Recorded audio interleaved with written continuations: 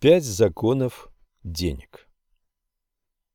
Если у вас будет выбор, мешок полный денег или глиняная дощечка со словами мудрости и знаний, что вы предпочтете? На смуглых лицах слушающих, освещенных мерцающими отблесками костра, сложенного из веток кустарника, появился неподдельный интерес.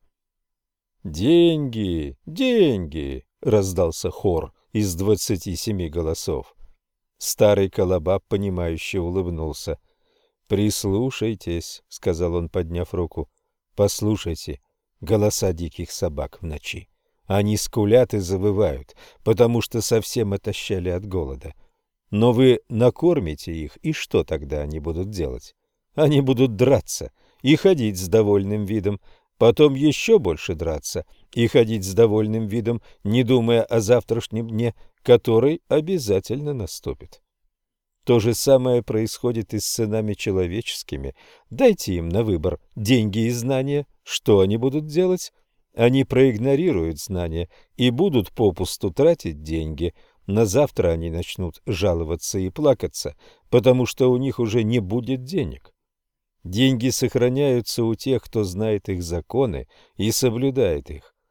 Подул холодный ночной ветер, и Колобаб плотнее закутался в свои белые одежды. Поскольку вы верой и правдой служили мне в течение всего нашего долгого путешествия, хорошо ухаживали за моими верблюдами, безропотно тащились со мной через раскаленные пески пустыни, храбро бились с разбойниками, пытавшимися разграбить мои товары, я поведаю вам этой ночью историю о 5 законах денег, историю, которую вы никогда не слышали прежде. Отнеситесь с глубоким вниманием к моим словам. Если вы уловите их смысл и учтете их в своей жизни, то в будущем у вас будет много денег. Последовала волнующая пауза. Над головами людей на кристально чистом небосводе ярко сияли звезды Вавилонии. Позади группы слушающих неясно вырисовывались контуры выцветших шатров, прочно закрепленных кольями от возможных песчаных бурь. Рядом с шатрами видны были аккуратно закрепленные тюки с товарами, накрытые кожами. Неподалеку разлеглись и отдыхали на песке верблюды. Одни из них непрестанно жевали свою жвачку, другие издавали нестройные хриплые звуки. «Ты рассказывал нам много хороших историй, Колобаб», — сказал старший погонщик верблюдов. «Мы ждем, чтобы ты со своей мудростью подсказал, как нам следует жить завтра, когда закончится наша служба у тебя».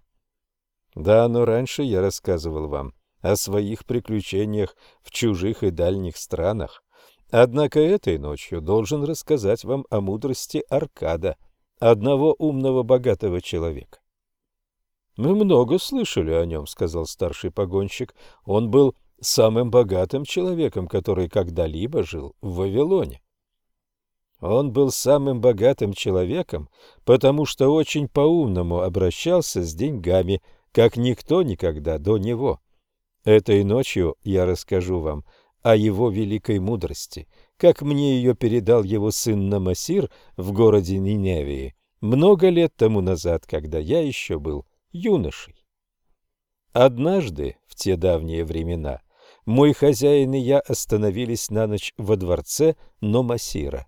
Я помогал хозяину подносить большие свернутые в рулоны ковры, каждый из которых осматривал сам Номасир, пока не останавливал свой выбор на одном из них.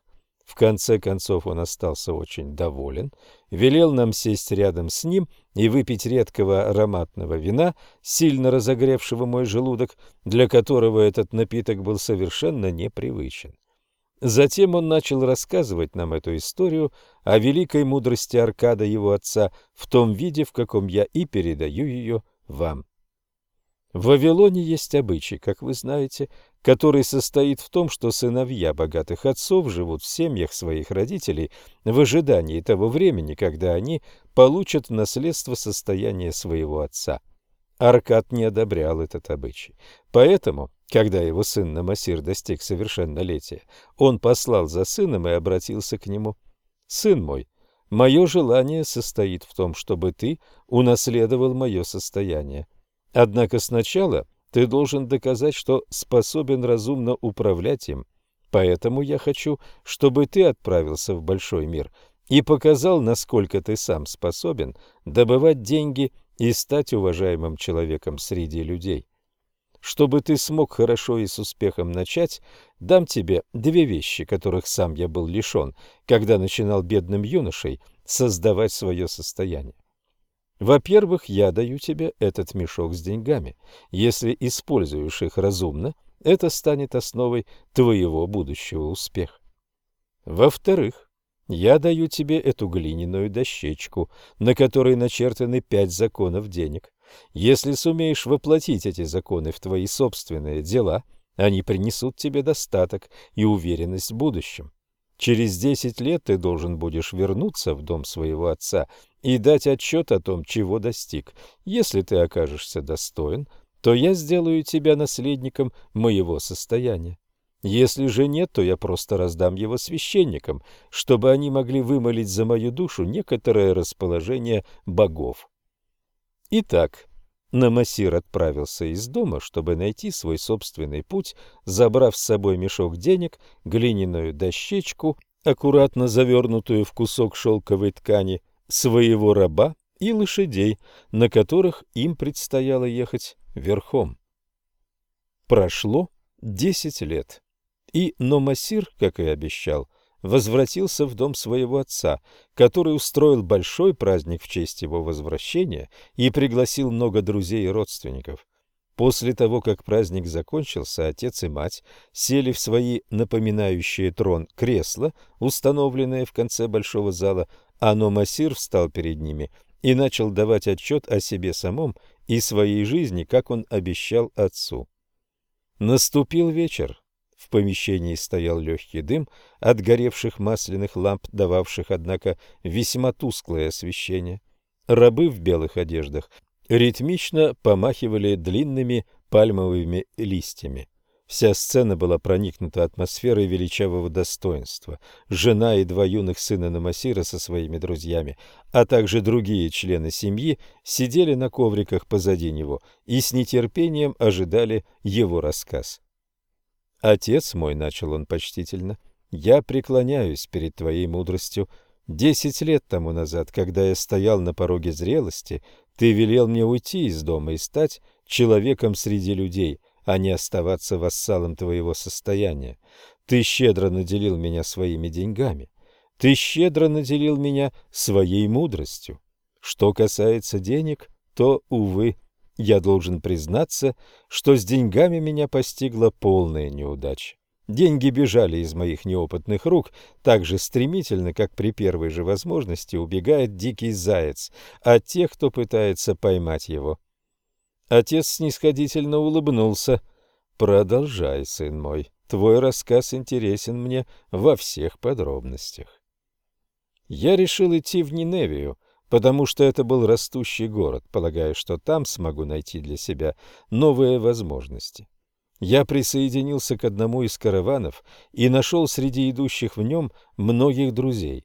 Среди них были 2 словоохотливых человека, у которых была прекрасная белая лошадь, быстрая, как ветер. Во время нашего пути они сообщили мне по секрету, что в Ниневии живет один богатый человек, у которого есть настолько быстроногая лошадь, что ее никто еще никогда не опередил. Ее владелец утверждает, что ни одна из существующих лошадей не может мчаться с более высокой скоростью, чем эта. Поэтому он ставит пари на любую сумму, как бы велика она ни была, что его лошадь обгонит любую другую лошадь во всей Вавилонии. Но по сравнению с их лошадью, как сказали мои друзья, эта лошадь всего лишь неуклюжий осел, и ее будет легко победить.